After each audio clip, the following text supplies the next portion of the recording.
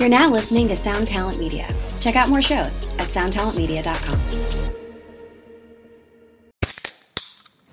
Hey, what's up, everyone? I'm Matt McGachy, the vocalist of Cryptopsy and the host of the Vox and Hops Metal Podcast, where I sit down with fellow metal musicians. We talk all about their lives and music while sharing killer craft beers. If you've ever wanted to sneak backstage and share a beer with one of your favorite musicians, well, Vox and Hops is the podcast for you. This week on the podcast, I dropped an amazing episode with Dom Grimal of The Last Felony, Ion Dissonance, and Cryptopsy. There is this episode and over 450 other ones to help you enjoy life, metal, and craft beer. So what are you waiting for? It's time to become a Vox and Hops head. Cheers!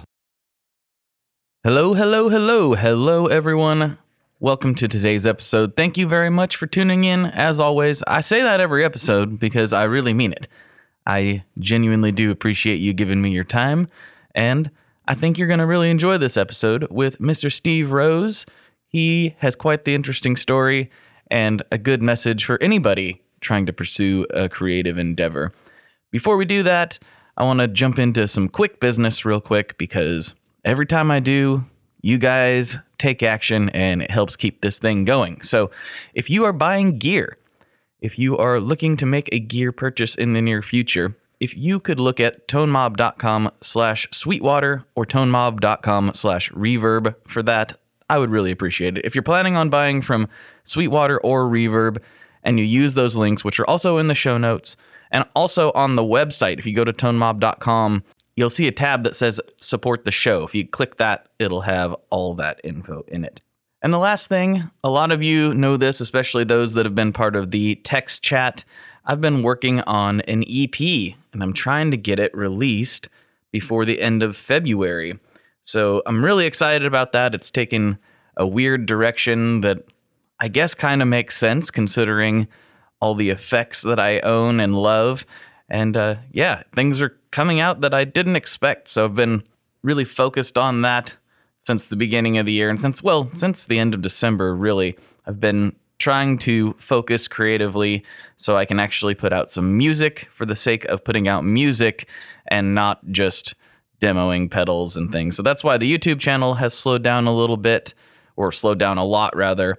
I will be getting back to more of that content, so you can go over there and subscribe if you want to stay abreast with all of that. But yeah, I will be putting out an EP of some sort under some project name that I haven't figured out yet. I'm really trying to crank this thing out, and I'm really trying to meet that deadline I set with the folks in the text chat of February 28th for a release of some sort. If you'd like to join in that conversation, I've been, talking back and forth and sharing tracks with people in that text chat. The number for that is 503-751-8577, and that is just going to be a conversation back and forth with me. I send out a mass text to everybody around some sort of subject. Sometimes it's music business, sometimes it's something to do with the EP, sometimes it's food, sometimes it's just a hey, how's it going? Let me know type of thing. And then it's just a conversation back and forth between you and I. And there's a lot of exclusive stuff over there and a lot of random stuff over there. So if random conversation is what you like, 503-751-8577 is the place to text in and chat about that. You can find that in the show notes as well. And it's been so much fun. This experiment has really paid off. So stoked to have all those people over there. And if you want to join me, that's cool. And if not, I get it. Just keep tuned into the show, and I will try to keep everybody informed about everything that's going on. Okay, I will shut up so I can start talking again here with my dude, Mr. Steve Rose. Here we go.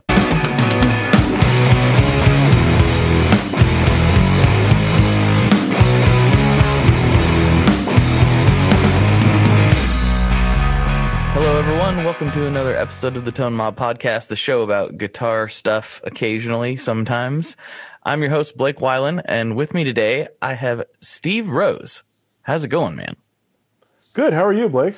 I'm doing great. I've been looking forward to doing this for a while. I'm glad we finally made it happen. Yeah, definitely. I'm excited. This is a lot of fun. Yeah. So a little backstory for the listeners. I was digitally introduced to Steve through Ken from Hero Jr., who's been on the show before. And I've been doing the live stream with on the Orange Amps feed, the Facebook and YouTube feed every Monday, basically since lockdown happened. So if you want to check all that stuff out, you can. But Steve has quite the interesting story. He's a guitar fanatic who eventually became a traveling photographer and for Journey, and you've shot, I mean, if you follow his Instagram, you've shot feels like everybody. So,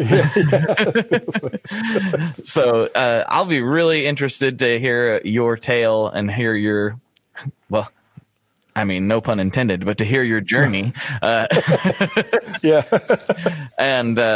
And yeah, we'll see where that goes. So what is your story? When did you first start playing, and how did it lead to this, rock photography life? Sure. So here's where it started. I was probably 10 years old, and the Sweet Child of Mine video from Guns N' Roses. The beginning of the video, when Slash plugs his Les Paul in, that's all I needed. Like, that plugged me into the world of guitars and to music and all of that. And so from then on, I became like just obsessed with Guns N' Roses, specifically because that's what kind of got me into it, but just down the road of guitars. And then I didn't start playing guitar until years later. I was 19 and it was a Friday. I got out early from my classes in college. I stopped by Guitar Center and I saw this black Epiphone Les Paul, and it was like a scratch and dent kind of thing at Guitar Center. So I got it for a pretty good price. And from then on, I just started playing. So the first song I learned on guitar was Sweet Child of Mine. Like, that's where I started. There wasn't anything, Twinkle Twinkle, Happy Birthday. Those easier songs that people will start with, Smoke on the Water. None of that. It was Sweet Child of Mine. That's what got me going. So it took a lot of practice, as you can imagine, to just get the dexterity down and all of that. But within a few weeks, I was playing the song, and so then I was just hooked on guitars. Like getting that one, I was like, oh, I need to get more. And I was still learning how to play. I had no business getting anything else. I needed to spend some time playing it. But within a couple of weeks, I went and I got an Epiphone Gold Top Les Paul. And then I had two, and I was like, okay, cool. I could have now guitars in different tunings, and I would just work on stuff and just play in my room and all of that. Well, then as I started to learn more about guitars and the different bands or musicians, I was like, well, I need a Floyd Rose. So I went back to Guitar Center and I returned the Gold Top and got a guitar with a Floyd Rose. And then I was like, I have no idea how to set up a Floyd Rose. So I went back and I returned that, and I got a Strat. And so I did these returns because I'd be interested in the music. I'd also want to try out these different types of guitars. So that happened 20 something times. And I didn't know about return policies and commission. So at the end, finally, the manager of the store just said, you got to stop coming in. You're just returning guitars every week. But for me, I didn't see it. I just thought, I was like, all right, I'm trying this. All right, I didn't like it. I'll go back and try this. And, not knowing that, they were losing money and people were losing out on commissions every time I do a return. So I said, okay. So I stopped going in there and I just kept the one guitar I had and I just played. Well, a few years later, I ended up applying to work at that store and ended up being the operations manager at that store. So I went, within 4 years, I went from a customer they told not to come back to the second in charge of the store. And it was great for me to work there and be around all the gear, but it was bad because most of my paycheck just went back to the store. I mean, they could have just paid me in gift cards at that point. I've heard that story before. Yeah. So I was able to then, try gear out at the store and before, the people would, before the store opened, I'm there a couple of hours before anyway. So I'd have time to check stuff out or to jam with other employees, as we're quote unquote working or getting stuff ready before they opened. So it was really cool to be exposed to that and to have those opportunities to just check out gear and to play. And then that, obviously being a gear nerd, being able to go to NAMM for the first time was amazing.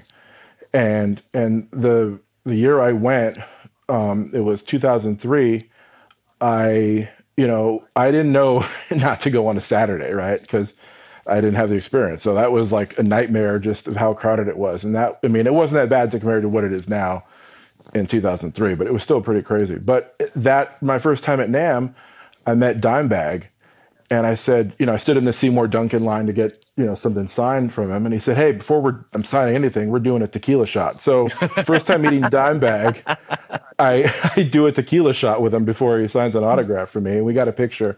And so that was a pretty remarkable moment, just having that experience, especially, shortly thereafter, he was killed. So just to have that special moment was pretty fantastic for me. But since then, since 97, when I got my first guitar, to now, I've probably owned like 300 and something guitars that I've bought and returned and all of that. And so now currently my collection is about 5 guitars, but it's, it's been a lot. I've played everything, so I kind of know what I'm looking for. And I can also offer advice and insight to those that are either looking to start with the instrument and what they're looking for, or those that have played and are looking to either upgrade or find something different. So I have a lot of knowledge just on everything that I've played. So 300's a lot, especially for for your average guy who's not Slash. That's probably just a drop in the bucket for Slash. But how do you whittle it down to 5? Because I don't even know if I could do that. I think I've got, I can't remember, 15 or so, which I understand is a dumb amount of guitars for any one person to have, but I don't know if I could really whittle it down from there. How did you? Well, it's not that I whittled it down to 5. I'm trying to build it back up from a couple, but it's more that either the things I want I can't get yet, or the things that I'm not sure of. So I want to play some first and decide where I want to go next with what I need. Because ultimately they're tools, right? And I want to make sure I have enough variety for whatever I'm playing. I have like a tool for that occasion. Yeah. And I would probably have more than I do, but I also have a 3-year-old, and and he likes having stuff too. Oh, so those kids. They are. I know. But again, for him, like I've tried to introduce music to him at a young age. So when he had just turned 1, he was like a year and 2 months. I bought him a drum kit for his room, because I took him to a Guitar Center and I put him on the drums, and he did, in my opinion, he did pretty well, like grasping the concept even at 1. So I got one of those Ludwig Questlove breakbeats kits, which are like smaller in size, so they're like apartment friendly. And I changed the heads to like the silent stroke heads, so they're not as loud. And then Zildjian makes these cymbals that are kind of perforated throughout, so it's like 30% less noise than a regular cymbal would make. Mm-hmm. And so it's this little, like, it's a full-size drum kit, but it's just a little bit more portable with more apartment-friendly things added to it, like the drum heads and the cymbals. And so, he's 3 now, but for the past 2 years, he slept 5 feet from a drum kit, and he always has access to it if he ever wants to play. And he loves playing music or making music at this point. So like just making sounds. So drums, he'll take one of my guitars and he'll try doing that. For Christmas, this past year, I got him a little Squier Mini Strat, and he's just been playing with that too. So it's pretty fun. Yeah, it's a weird balance as a parent. Like for me, I really want my kids to get into music, and I would love them to get as much out of it as I have. But I'm also like trying to straddle that line of not being the musician equivalent of a football dad, right. When when your kid doesn't, and I don't mean like being a football enthusiast is bad. I'm just saying that's that classic stereotype of like, you're going to play because I did, like I don't want I don't want to push him away from it. Yeah. I just want to make it available. And if he gravitates toward it and wants to pursue it, then it's made available to him to do so. But if not, that's fine. It just, for me, like, it's so hard to find a drummer to play with. So I figured I'd make one, and then hopefully he grow up, he'd want to play drums, and then it'd be cool. We have a little band. Yeah, I'm pretty spoiled. My my good friend Joshua, he's had his drum kit here in my shred shed for like, I don't even know how long it's been here at this point. And it's a really nice Gretsch kit that we recorded. We all kind of went together and helped him pick it out when we were recording our record several years ago. But it's been at my house for quite a while. And, you know, I'm not a very good drummer, but like it's definitely sparked some interest in my 5-year-old. He's like, what are those? Yeah, exactly.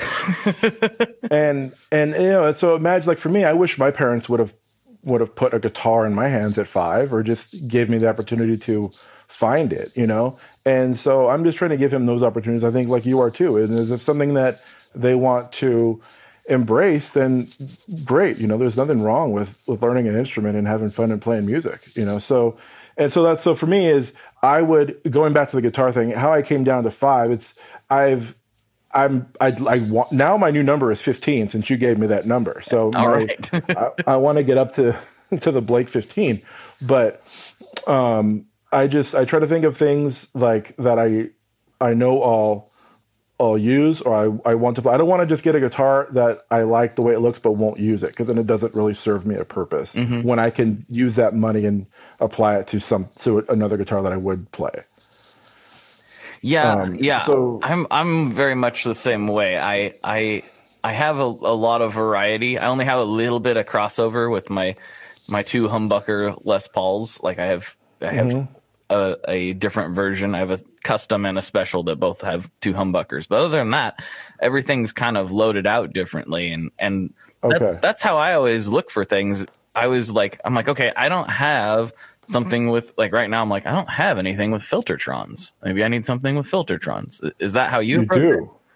Yes, and I actually do have Filtertrons. I have a Gretsch Masterbuilt Steven Stern Duo Jet. Ooh, man, that's hot. Yeah, and it's got the champagne sparkle finish. So like I have like a Gretsch Masterbuilt one, you know, and you know, now the Masterbuilt team has kind of expanded a little more with how many people are doing it. But for the longest time, it was just Steven was like the main, you know, lead master builder there. And so to have a Stern guitar is fantastic. Just the craftsmanship alone, and the detail is amazing. And I have so I have the Filtertron. You know, I just got a few months ago the 70th anniversary Fender Broadcaster from the Custom Shop. Oh man! So and the neck on that is awesome. It's like this V to like it tapers to like a C kind of thing, and it's a fantastic guitar. You know, I've got last year in 2019 now the 60th anniversary 59 Les Paul. So I got that. You know, so I got the humbucker. I got a single coil. You know, I've got the Filtertron. When I started playing in '97, Fender came out with that Hendrix Tribute Woodstock guitar, where it's just like a mirror image, like even the Fender logo is reversed, and so it's backwards. But if you put it in a mirror, you know, it looks forward. And so you're playing, you know, it's a right-handed guitar flipped left-handed, so you can kind of get an idea of what Jimmy had to do when he played. So I just got that one because I always wanted it from when I started playing in '97. So I got that one just out of like something I've always wanted, and I can always use a Strat. You know, for me, I'm usually like a Les Paul player, but it's good to have a Strat in the toolbox. I mean, yeah, the Strat is one that I always seem to like put it to the back burner. I love how they sound. I think they're a great sounding guitar. They're not aesthetically my favorite most of the time. I don't hate them or anything, but I think it's because, and the Les Paul is like this, but I would say it's like number 2. When you think of like stereotypical guitar and you say that to your average person walking around, I think you probably think of a Strat. Well, look at it this way. What's the guitar emoji? It's a red Strat. Yeah. So it's kind of like, yeah, that's a good point. They even picked it. I never thought of that. But you know, so for me, it's always been like, oh, it's kind of generic. So like the Strats I want are the ones that like classic players don't want. I want the big headstock, you know, like all black with a rosewood board, you know, which is kind of the opposite of what most people want. Well, there's a Strat, my new dream Strat. I saw it a few weeks ago. Carlos Lopez from the Fender Custom Shop posted it. It's when he did. I think it's a tangerine, like distressed one, rosewood, big headstock. When I get the money, I'm going to have him build that one because that's like the perfect one to me. I just love the way it looks, and I'll send it to you when we get off this. But it's so cool. That sounds right up my alley. That sounds very good. Yeah. Yes. Oh, guitars are wonderful. They are. So what is next on the list then? I want a Les Paul Jr. Oh, good man. Good man. Yeah, I don't have a P90, and I'm just debating, do I want a single cut or a double cut? But I know I want just a single P90 though, and then just explore all the tones within there. What color? TV yellow. TV yellow. Very nice. I feel like if you're gonna go TV yellow, then you almost have to go single cut. That seems Yeah, I'm a little bit biased though. I prefer the single cuts. That's just me. Yeah, see, well, and I initially thought that, but then I'm thinking, well, now we talk about, okay, we have like the tone for the P90. I don't have a P90, but I already have a single cut guitar in the Les Paul. Maybe I go double cut just because it's different. Right. But it's tough when I don't know if you got a chance to see that Gibson video with Keith Nelson that came out a couple weeks ago, but they went through all of his gear, and he has a number of TV Yellow Juniors, both single and double. And I was like, yeah, those are so cool. So I sent him a message after I saw it, and I was like, I'm going to get a Junior. It's going to be TV Yellow, and it's going to be your fault, because they just look so cool. But yeah, that's the thing that's next for me. Yeah, I like that. I'm a big Les Paul Jr. fan. Okay. That's my well, and I had to, and the listeners already all know this, but that is literally my burning building guitar. Is my grandpa's Les Paul Jr., which was almost a thing last year, right? With the fires. Yeah, exactly. I mean, I had to put my money where my mouth was because we got to stage 2, I think, level 2, whatever they were calling it, which meant pack your stuff and be ready to leave. And so I packed up my truck with all of the random odds and ends and foods and whatever things I could think of. And the one electric I took was that Les Paul Jr. So yeah, it was like, well, I'm gonna be real sad if all this goes away, but it was really a in retrospect that was awful, and it was even more awful for a lot more people. But for me, it was really a perspective shifter. Like, I love all this stuff. I love all this gear. Yeah. I love all the pedals that I have and everything. Like, I'm so spoiled for all this stuff. But, when it came down to it, it was like, well, I guess if this all goes, I guess it all goes. Like, I wasn't nearly as broken up about it as I would have imagined. I was just like, it is what it is. I got my family. I got my Junior. Hey, at least you mentioned your family first, so that's good. That's right. Yeah. I had the point is I had what was important, if it ended up I was going to be sleeping in a tent, that's just that's fine. I had what was needed, and it was really it really put things into perspective for me. It was like, okay, what's really important, Yeah, it's scary that it gets to that point, but now you kind of realize, like you said, what is important in the perspective about it. Mm-hmm. And I'm sure the other 14 guitars weren't offended that you didn't pick them, but they might have been a little bit. But they still let me play them, so I guess they're not that mad at me. But yeah, it's a weird thing to go through something like that. But I mean, I say go through. I didn't go through anything. Exactly what I hoped happened. I packed the stuff in my truck, and then a few days later, I unpacked the stuff out of my truck. Which is what you want to happen. What I was hoping for. Yeah, so, you probably never been more excited to unpack a bunch of gear. I was so stoked to just unpack everything and put it away. I was like, yes, this is what I wanted.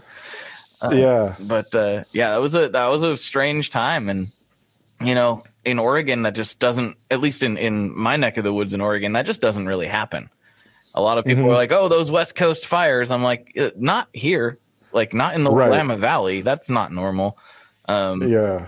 So it was very strange to experience. 'Cause basically, what usually happens is our rains roll in right around that fiery season for a lot of other folks, and so everything gets wet before it's a problem. But we had this it was the weirdest thing. We had this hair dryer turn on.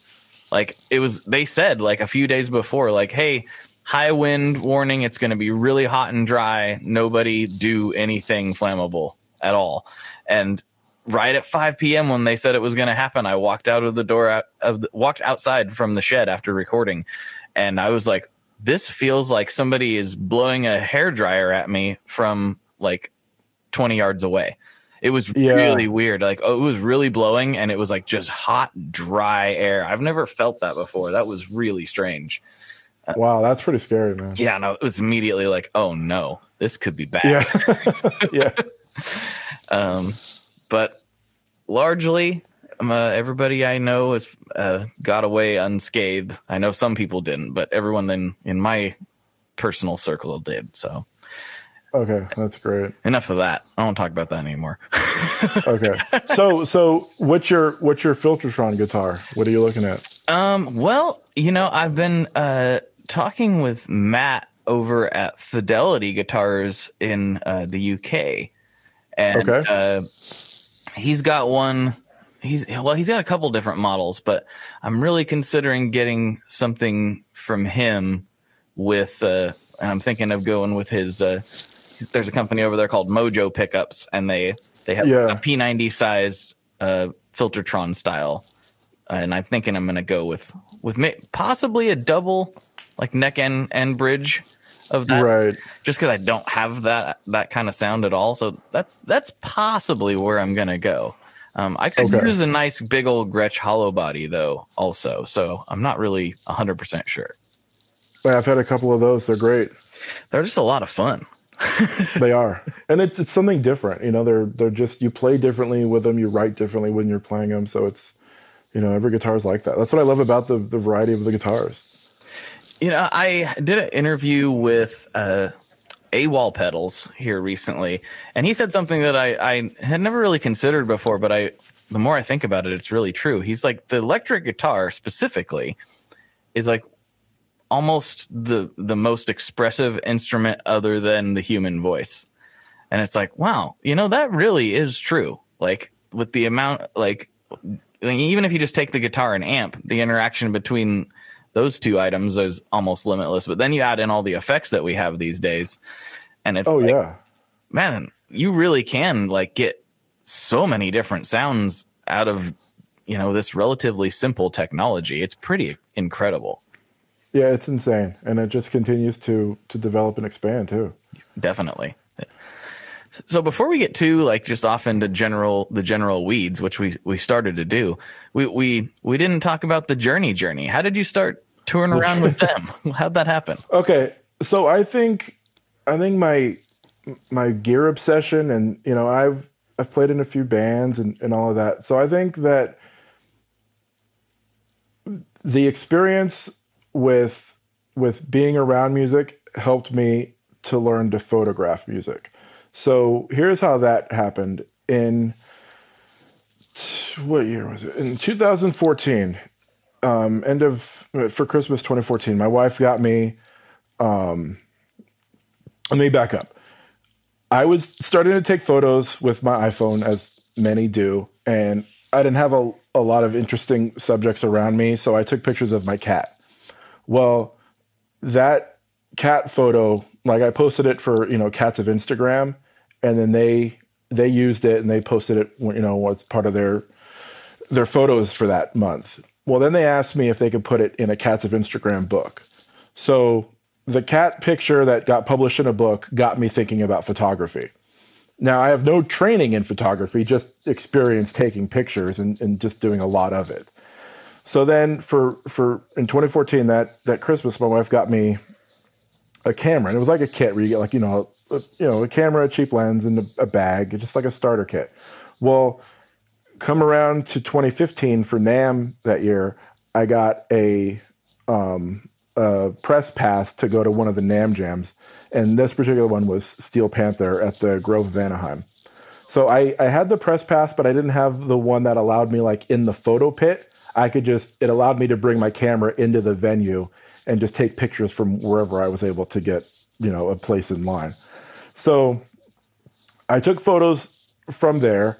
I watched like YouTube videos about concert photography to see like how to set up your camera and things like to look for prior to that. So I kind of had some working knowledge that I had to then apply to the situation. When I got home, I showed my wife the photos after I'd edited them, and she thought they were good. It was kind of fun doing it, like fun coming home with like these memories of a show that you've seen, and having it not be like on a camera, like on a phone or video like that. So something just a little more high quality. So I was like, okay, I really liked taking those, those photos. And I then learned about like contacting publicists and getting photo passes and needing outlets to shoot for. So I worked on that for 2015. And I did, a handful of shows that year, little by little, getting better gear, having to sell guitars to get camera gear, which still hurts because I had to sell one of those Gibson Dave Grohl 335s. Oh man, yeah. I had two of those in my life. I had in 2006 or 8 when they came out the first time in black and in Pelham blue. I had the black one, which was like selling for like $10,000 on eBay, like 10 years ago. Mm-hmm. And then when I sold it, I took a loss just selling it for what I paid back then. And then I had the gold one that they came back out with that I had to sell for a lens. But so that's where a gear for guitars and gear for cameras, like, met in the middle, and I had to make a choice. But I started taking more pictures in 2015 and learning how to just do the job, like be a concert photographer, knowing where I'd want to stand and anticipating where to be. So if a guitar player goes there to do a solo, I'm in the right spot for like the best opportunity to get a shot. And it doesn't always work out, but then when it does, you end up with a pretty good photo. So I realized that I kind of approached this like a salesman would approach like territories. I said, okay, I really like taking concert photos, and if I get good enough, then maybe someone will hire me to do this, and I got to work on, like, that's what I want to focus on my time. I wish I wouldn't have found this passion in my like mid to late 30s, because I felt like had I done this in my 20s, I'd be further along than I am. But I'm just glad I was able to find like the thing that I feel like I was meant to do. So in 2016, I did like, I shot, how many shows did I shoot? I did 3 a week for roughly a year. Wow. And my goal was to, because I live in LA, and it's the second largest media market, and I'm just getting started in this, no one's going to give me a photo pass because I haven't established myself. So what I would do is take whenever the band would tour, if they have also like an Orange County date or a Santa Barbara date, anywhere I could drive within 2 hours, San Diego, I would go do the show there because it'd be less media request or availability at these smaller venues or cities compared to like an LA venue. And so that's what I would do. I would drive within 2 hours or so to every venue to shoot 3 songs, because that's all you get to shoot normally is just 3 songs and you're done. Oh, really? So yeah. So let's say a song is 3 or 4 minutes. You have like 9 to 12 minutes to get all of your photos. So I would drive 2 hours to work for 12 minutes to edit for 2 hours when I got home. And then do they like kick you out? Like you like can't walk around the show, or how does that work? You can stay for the show if you have a ticket, and oftentimes they'll give you a ticket. But if you don't have a ticket, then they'll escort you out. But for me, as I got more and more into this, I was more concerned with what I got photo wise than what the show was going to be. So I've left so many like big shows just so I could get home and start working, because that was more important to me than the actual show. But yeah, so I would, you only get like, let's say 10 minutes to get all of your shots. But like when I photographed Marilyn Manson, he only gives you one song, and that song is 3.5 minutes long. And oftentimes he'll kick you out before that. So you really only have a couple of minutes to get anything you can for Marilyn Manson. If someone were to shoot him, you've got to work quick because you don't have a lot of time.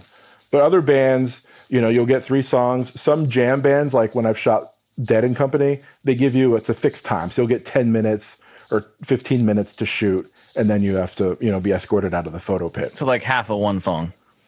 Basically. Yeah, they just tuned up. It's like they're done tuning and you got to leave. Yes. But so from 2016 and 2017, I just shot as much as I could. I didn't have a kid then, so I had the availability. I would still have a day job. So there were times where I'd edit till 3 or 4 in the morning, sleep for an hour, and then go to work and work a full day only to do it again, that night.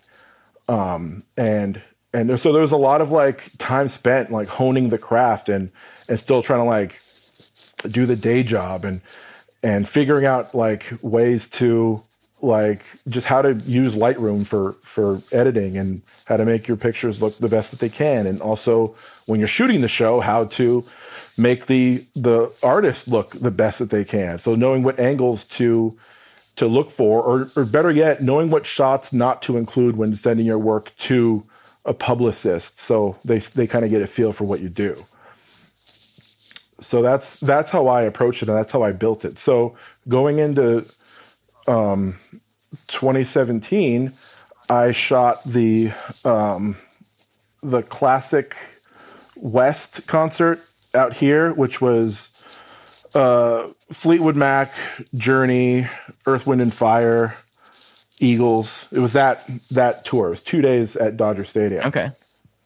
Well, when I shot Journey, I got a shot of Neil Schon, and my thing was whenever I'd get home, I'd start editing for all the shows. As I said, I'd always edit when I get home, and sometimes that meant I wouldn't sleep very much before starting work the next morning. So I'd always edit when I get home, and I shot Neil, posted the photos that night. His wife saw it, liked one of the photos I posted, contacted me and said, "We like your work. We want to hire you for a show. What is your availability?" And I was thinking, well, they only had one date left on that festival, which was that following weekend in New York. So I figured, okay, next tour, I'll get a job.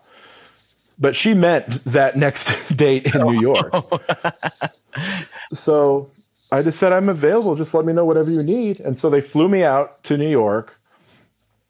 I had all access, to shoot sound check. I shot the whole show, got to hang out, so it was a very, very cool experience. I was, treated amazing. And I immediately thought I can get really used to this pretty quickly, like just this lifestyle of just, you kind of, especially working for a top band, you kind of have to just be on your A game at all times because they're expecting your best work and you've got to just make sure you're constantly delivering that. And so then that's what I tried to do. And I think I achieved it because I'm still there. So after that show, he did a couple of small shows. He did the following year, he did one in San Francisco to help some fire victims of a fire that happened that year. And it was the Journey Through Time show where he played a lot of early Journey deep cuts. And so then a few months later was the start of the Journey Def Leppard tour. And so I did that tour with them. I did about 27 dates of that tour all across the country. So it was pretty fun to travel the US and go to all these venues and shoot at Fenway Park or shoot, at having all access at the Forum, which was amazing, just to roam the halls and see all the history, and stuff behind the scenes there and just see all of that and to have those experiences at these, stadiums. Like we played a lot of baseball stadiums. I know that we were in St. Louis and we played, where the Cardinals play. And I was on stage to do the band photo, and it was like 65,000 people there. And it's insane just to have like those experiences and those memories. It's something that I'll always cherish. And it's, it's a lot of work to be on tour, but it's also a lot of fun. So it's a great job. And last year, or in 2019, Journey did a residency at Caesar's Palace, and they did 13 shows there. And it culminated with New Year's Eve that year nice. in 2019. And so the Caesar's Palace, that venue, the Coliseum, it's a fantastic venue. It looks amazing. The sound is great. I know Neil loved it. He said he wanted to just play there for a year just because it was such a great experience. We were treated well. I've never been, I just stayed on the property because the longest I was there before coming home was about 6 days. And it was great to just, hang out all day. And then at night I go to work, but my work is to take pictures of Journey. And it was pretty fun. But it's great because they'll fly me back and forth to, for shows and stuff. So I can still get home and spend time with the family on off days before I'm flown back out, to cover the show. It's such a good story for people to hear, I think, because, even on a much smaller scale, there's a very regular question that pops up in like gear forums and different things. It's like, how do I get manufacturers to send me stuff to do demos with? And like, how do I get, to do these kind of things like what you do? And it's like, the answer is you have to do what you did. You have to put in the work. You have to go do the thing like you were talking about, trying to do it in LA. It's kind of a catch-22. They don't want you if you haven't proven yourself, but they don't give you a chance to prove yourself. So right. Well, and so going back to what I was saying about being a salesman is you need like outlets to shoot for, right? You need like online publications that you're going to cover the show for, and then you'll either do a concert review or just send photos, and they'll post them in like a gallery on their site the next morning. So my approach, and I think this is what helped me, was I would always edit the night before, and I would have the photos to the editor by the time they got to work that morning. And a lot of the outlets I work with are back east, so I know that by the time I went to sleep, they would get to work, and the photos would be to them, then be up to them whenever they wanted to post it. And then I would find outlets specific to the types of music that I was covering. So then I could own that territory, let's say for LA. So like if I covered a metal show, I use an outlet called Brave Words, and they're based in Canada. Well, I'm now then the California guy. So anything that runs through California, I can request the show knowing that I wouldn't have any competition because I'm their representative basically out here. And so that's how I would approach how I would do it in as far as getting outlets to work for, and then how I would deliver my work is always get it done before I went to sleep. And then going back to that first Journey show I shot at Dodger Stadium, a friend of mine said, because he saw the photo that eventually got me hired by the band. He said, I have a very similar shot, but I didn't edit the photos until later that week when I had some free time after work. And he's like, seeing what you did, I'll never not do that, because that very well could have been his opportunity that was, that he was given by, being hired by the band than me. But it's just how I chose to work. And it's just because I'm so competitive with myself to try to always be better than the last show I shot, that I always wanted to see like, okay, did I get anything good? Anything that I would consider like, oh, this is like my defining shot for my career to this point, or one of those things. And I think it's a lot of hard work. And like for anything, if you put in the work, you'll get the rewards and people will give you the recognition. But there's a lot of work that has to be put in that people don't see, but you're doing it to get to the point where you are. And that can be applied to anything. Like you're saying, like people asking you about, endorsements or exposure or anything. I mean, even this podcast that you're doing, it's not successful because you just decided like, hey, this is going to be the thing. You put a lot of work into it, both the time spent to talking to others and also behind the scenes to get it to where it is.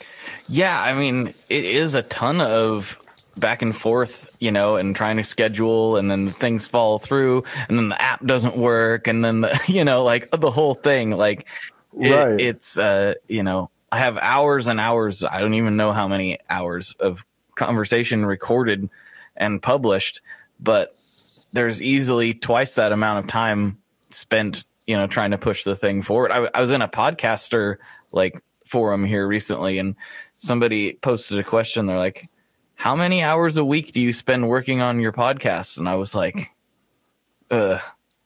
60 to 80. I have no idea. Yeah. Like, I have literally no Right. idea how, if I was being paid by the hour, it would be substantially less than minimum wage. I have no idea how many hours I put definitely. into it, but that's not the point. The point is it's a creative endeavor that I enjoy and that I want to do. So I'm willing to do that. And I think that's what separates the people who get to do those things oftentimes from the people who don't.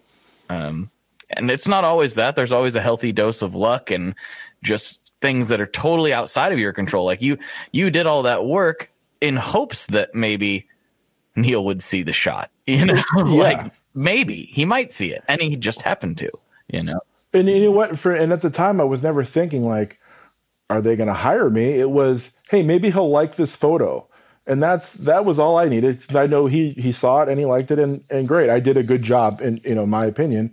Then I'll keep working at it.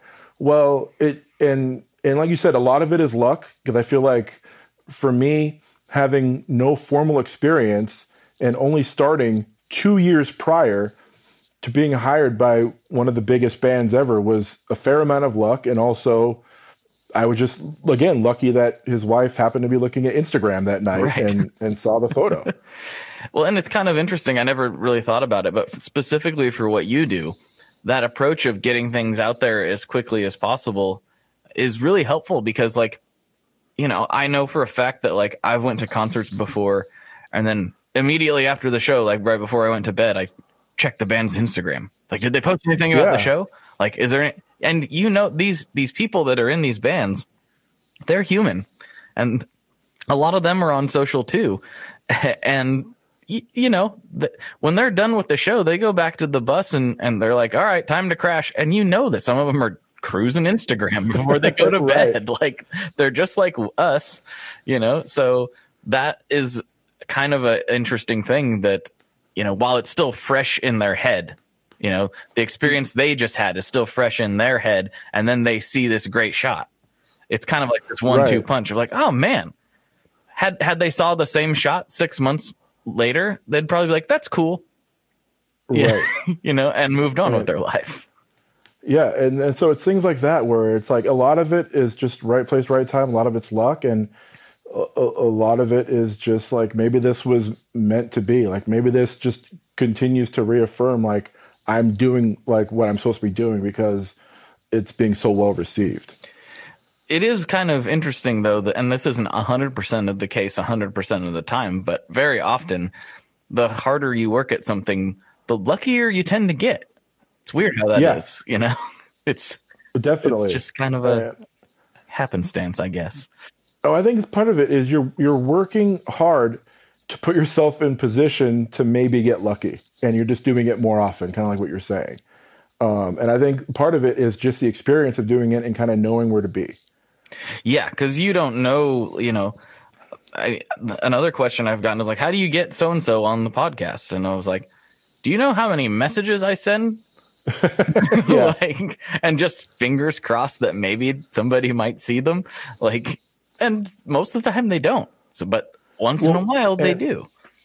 And that's exactly what I have for me, because I still will send out, because I still approach it now. Well, maybe not this past year because there weren't really any shows, but the way I approach concerts is the way I did when I first started trying to do 300 shows a year, in that I still send my photo requests to the publicist as soon as the show is announced. I follow up. I'm always kind to them, and I'm respectful, and I'm patient knowing that I'm not the only person sending them the request. And that hasn't changed. So even though I'm in a position now where I'm like a touring photographer and I'm getting paid to do what I do, because all of these other, before I got paid to tour, there's no money in concert photography. Of course. So you're not only are you only getting 10 minutes to shoot, you're also doing it for free. So I still have that approach, and I'll shoot as many shows as I can just for the experience. So I always want to try to get better and apply that to the next situation that I'm in the photo pit. And you can apply that to literally any creative endeavor. That's why I thought it would be so great to talk to you about this, because this is a little bit outside of the normal wheelhouse of what I'm talking about. Yeah. But it's all the same. It's all the same thing. Like, the more you do it, the more you put in, the more, very likely, the more you're going to get out of it. And that's just been a reoccurring theme. I have this text chat that I do with people, and a big topic of conversation on that has been like how to make, we're specifically talking about music, but how to make a creative endeavor work in the modern era. And consistency of output is like the most important thing. Quality is important too. You want to do the best that you can, but being consistent is almost more important, which is kind of crazy. Yeah. Well, I think that's true. Like I chose to, like, I'll post photos like on Facebook or sometimes even Twitter, but I chose to make Instagram the focus of where I put my work, because that's where I got discovered. And I figured that it's working if that's how it happened so far. And I just I don't try to post multiple times a day on Instagram or daily, but I try to be fairly regular and frequent with what I post, and then give a good variety of what I've done. So like you said earlier, like I've shot a lot of bands or a lot of artists, and I try to, put that out there just so like people who are looking at my work can see that there's a variety of everything. What has been like, because you've been to so many at this point, what's been your favorite show memory? Was there like some particular standout night for you? Journey related or otherwise? Just in anything. You've shot hundreds of shows. So I have, yeah, I've had favorite show memory. Let's see here. Doesn't have to be your favorite, just one that pops out to you. Well, there's a few. I mean, before Journey in that St. Louis show I talked about, before the show, I went back to Neil's dressing room and I played one of his Les Pauls. And that was pretty cool. It was the 59 reissue of the Michael Bloomfield model, like that signature run they did from the custom shop. And that was a fantastic guitar. And I told him, I got to get one of these. He's like, I got a few of them, but he never said he was going to sell me one. He just told me he had a few. So I got to find one of my own and we can compare. But my favorite show memory, easy, is last in Caesar's Palace, October. Neil was going to the last Journey show of the run for the initial part of the residency ended in October, and then it picked up again in December. Well, the last Journey show, the next night, Joe Bonamassa was playing. So Joe came in and sat in on a Journey song, and then the next night Neil sat in on a Bonamassa song. Well, when Joe came to soundcheck for Journey, Neil had a 59 sent over that he bought, like a real 59. Whoa. And there were some questions about the legitimacy of the guitar. Just, because when you get those guitars, you don't know where they come from unless it's from like a reputable place and all of that. So it was, and I'm kind of like a nerd about the bursts anyway. So it was great to be kind of a fly on the wall as Neil and Joe were kind of like looking at this. And then Joe's tech, Mike Hickey, is like the foremost expert on bursts. So just to learn what I could from him as they were going through it. But at one point it was me, Mike, and then Adam, who's Neil's tech, just going over this guitar, just the three of us talking about this. Does it have this? Let me call this guy. And just to do all of that before the show was a pretty like remarkable thing for me, just given like, because it's a vintage guitar and it's one of those like, holy grail kind of instruments. To be part of that conversation was fantastic. That's amazing. That would be so cool. Yeah. So I haven't played any of Neil's. Neil has two fantastic bursts. He's got zero or 90643. That's the serial number. I have them memorized because, like I said, I'm a nerd. All right, so he's got 90643 and 90696. Okay. Well, here's what's interesting about both of those. 90643 is in the the 9064 range, are are pretty remarkable serial numbers for burst at that time.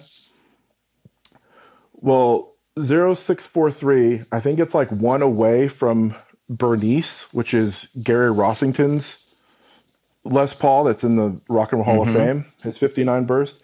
And then 696 is one away from the Peter Green Kirk Hammett burst. Okay. So, yeah. And so he's got two of them, they're a good batch of guitars. So it's pretty cool. But I've seen them both. I've shot them both. I haven't played them, but I did play one of Bonamassa 59s real briefly, and it was his Skinner burst guitar. It's so crazy how this very particular color and very particular year has achieved the status that it has in our guitar playing minds. Yeah, 58 to 60, they made 700 and less than 800 guitars, right? In that run roughly. And they're just this mythical, and some are great and some are duds. And that's the problem, is you don't know what it is. If they're great, they're probably owned by someone, notable. Mm-hmm. And if they're duds, there's a few on Reverb right now. So, right. So you don't know. I mean, one of my photographer friends, he sent me a text last week and he said, "Hey, this friend of mine is looking for a burst in 2 days." And I said, "A real burst?" He's like, "Yeah, he needs it in 2 days." And I was like, I don't know what the immediacy is, but who just gets a call saying I need to find who wants a $300,000 guitar immediately? I need it right now. Give it to me. But so I was one of the phone calls to locate this burst for this guy. And I sent him a list of the available bursts of the stores that I knew that had them, but I don't know if he called any of them, but I just like that I was one of the go-tos for this burst hunt. And it is kind of funny. I'm trying to imagine what the scenario was, why he needs it in 2 days.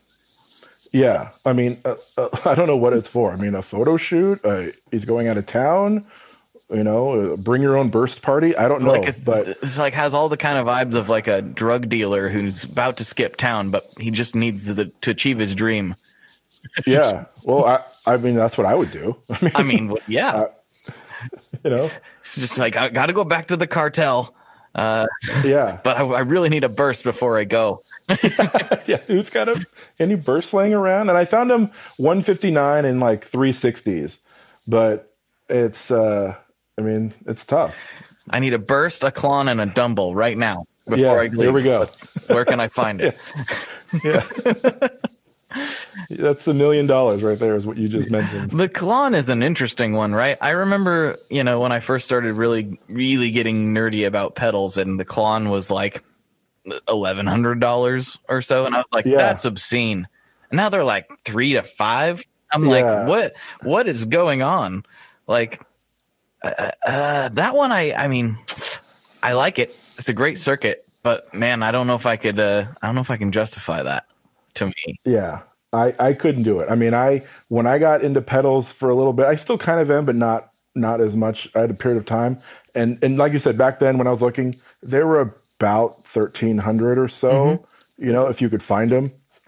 And I was like, but now, they did that, those ones after, was it Finnegan did those KTR ones?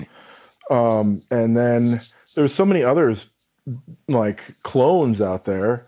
I feel like it's gonna come close. I mean, yeah, it's not as cool to see a little Centaur on your pedal board, but you also have more money to buy other stuff. You can get that and then get the Strifecta, get all the Strymon pedals, and there you go. You'd be fine. Yeah. I mean, honestly, I just got one in from James Bowman, who he plays guitar in Against Me, and he's been building pedals, and he sent me his clone, and it's fantastic. Yeah, it's great. See, I can't fathom needing anything better than that. I really can't. Yeah. And have you tried the J Rocket stuff? I have. I played the Archer and the Icon. It's been a while since I've played them, but yeah, I mean, they're good, right? Like, yeah, they are. I've played both. I want to find a Dumble pedal that is great for humbuckers. Yeah, the Dumble stuff is kind of interesting because like that's a very specific sound, and I've always been a little bit skeptical of it being easily recreated in pedal form. But also maybe not. But Dumble also makes like specific amps. He doesn't make just like a Dumble amp, right? He makes like a steel string singer or an overdrive special, or like all these different variations, and they're going to be tailor made to whatever that artist wants anyway. So I think it's hard to like nail a specific sound unless you're going for like, if I wanted a Dumble pedal to nail like a Mayer tone, it's there, right? Because a lot of Dumble pedals I feel like cater toward single coil stuff. Yeah. The only Dumble pedal I found that isn't is the one that Amplified Nation makes. And they also make Dumble style amps too. And they like aesthetically they look just like Dumbles as well. But those seem like they're geared a little more toward humbuckers. And I haven't tried it yet, but that's what I found. The Dumble phenomenon is so strange. Like, I don't know that could ever happen again. No, I don't think it's possible. There could not be another Alexander Dumble. I just that mystique and that whole like rock and roll time that he started doing that in, like, I think if somebody else tried that now, they would just be like, people like, get out of here. Yeah. Stop it. Yeah. But when Neil sat in with Bonamassa and they went to Soundcheck beforehand, I'll never forget Neil's face plugging in a 59 Les Paul into a Dumble at like full volume on stage. Oh, yeah. Like that was amazing. I can only imagine. Yeah. That would be so much fun. It'd be such a good time. It was awesome. Is there a piece of gear, guitar or otherwise, that you regret selling? Well, that's the thing about me. I'm a bit of a hoarder when it comes to gear. Okay. I've only gotten rid of one guitar in my life, and I definitely regret it. It was a weirdo Japanese short scale. It was a Marquis brand, and I don't know who made it, if it was Taisco or what factory in Japan made it.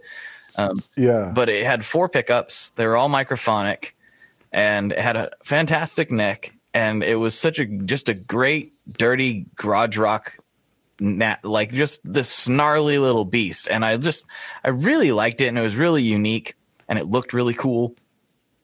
But I got this hankering for this 65 Melody Maker that I still own.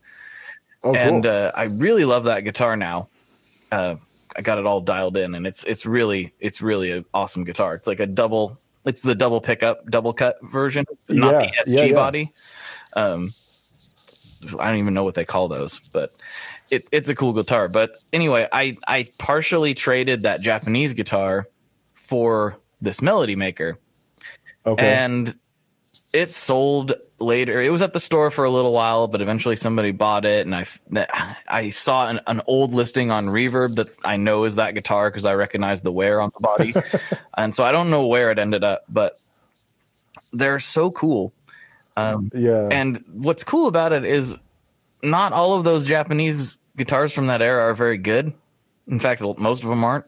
But when you do get a good one, they're so quirky and special.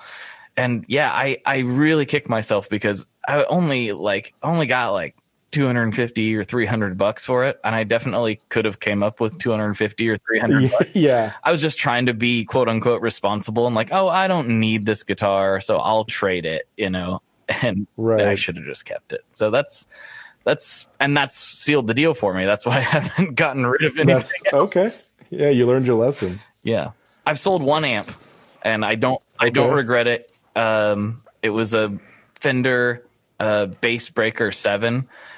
Great amp. I bought it, used it for a little while, and then I honestly bought it because the place I was jamming, there was a couple of the guys that would smoke in the jam set in the jam room, and my nice amps would leave smelling like the 1970s.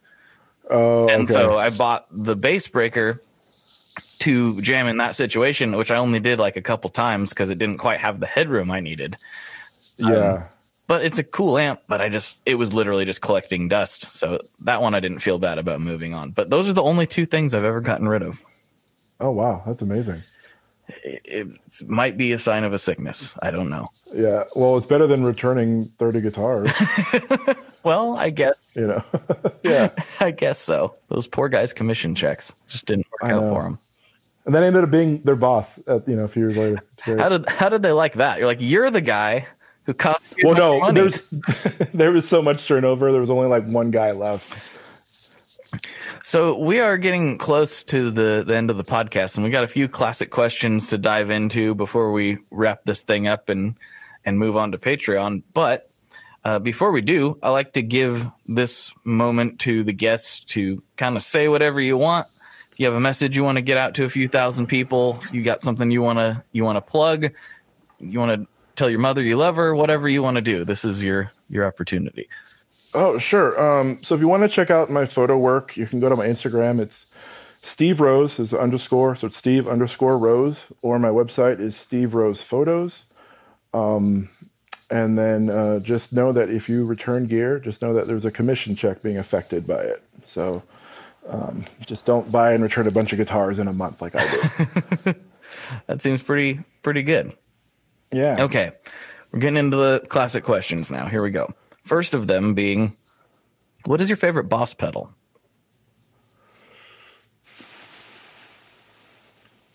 A tuner. Good old TU2. Yep. Lots of people say that. Yeah. I mean, is it the first pedal tuner? I think it might be. It might be. It's certainly one of the most widely used, and you can throw it off a building and it's still going to work. So yeah. What more do you need? Yeah. Well, it's the only pedal I haven't sold. So I know that I need it or I like it. So, but yeah, I think that's my favorite. I haven't played a lot of Boss pedals, but that's my favorite one at this point. All right. That's easy enough. All right. Last question. And this is the one that gets people into, a little bit of trouble here and there. So here we go. What's your favorite kind of pizza?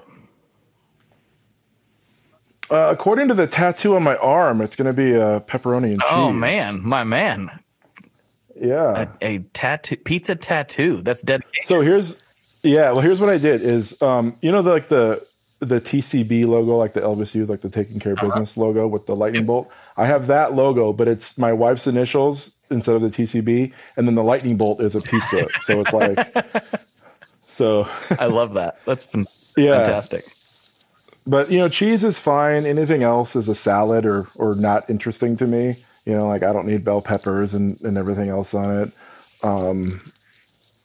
But I know your thoughts on pineapple pizza. I don't think it serves a purpose on a pizza. So yeah, I think cheese or pepperoni is the extent. I'm also a very picky eater, so for me that's being extravagant.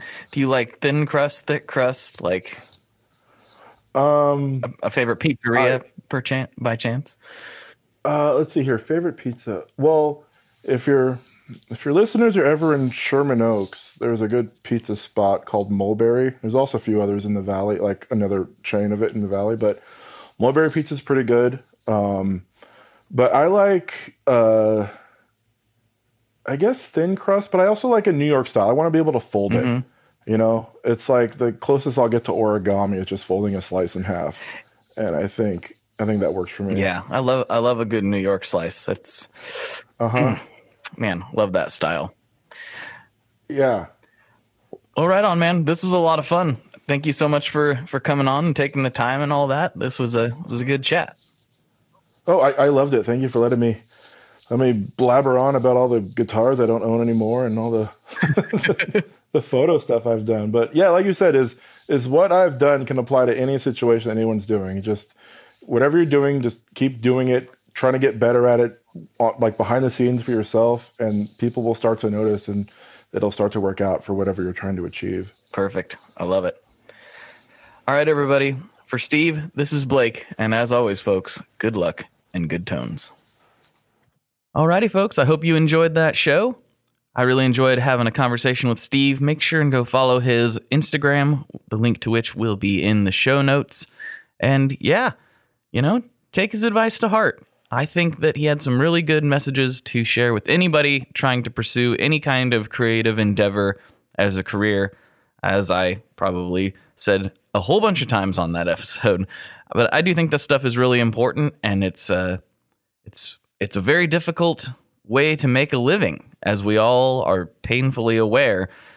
I always find it's a good thing to hear from those who have, quote unquote, made it, and see how they did it, because there's no one single path to this thing.